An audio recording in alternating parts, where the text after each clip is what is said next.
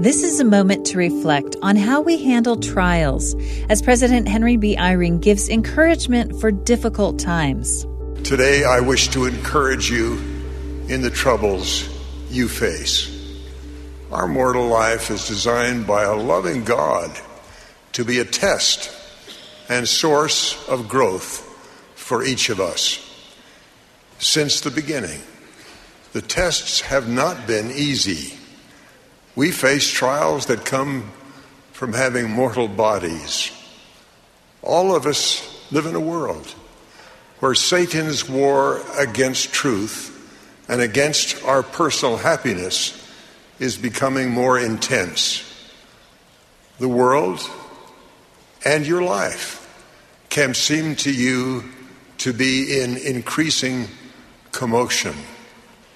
My reassurance is this, simply.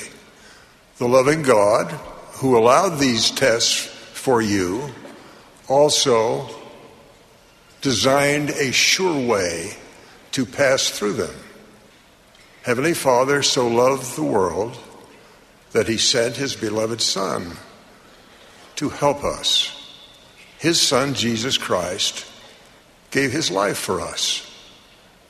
Jesus Christ bore in Gethsemane and on the cross the weight of all our sins.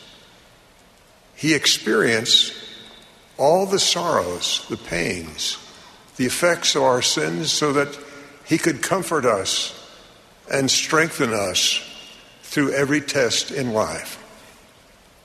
The Savior is the rock upon which we can stand safely and without fear in every storm we face. I bear you my witness that the Savior knows and loves you. He knows your name as you know his. He knows your troubles. He has experienced them. By his atonement, he has overcome the world. By your being willing to take his name upon you, you will lift the burden of countless others, and you will find in time that you know the Savior better and that you love him more. His name will be in your heart. I so witness with gratitude for his loving kindness to me, to my loved ones, and to you, in the name of Jesus Christ. Amen. That was an excerpt from President Henry B. Eyring's talk, Try, Try, Try. This is a moment to reflect.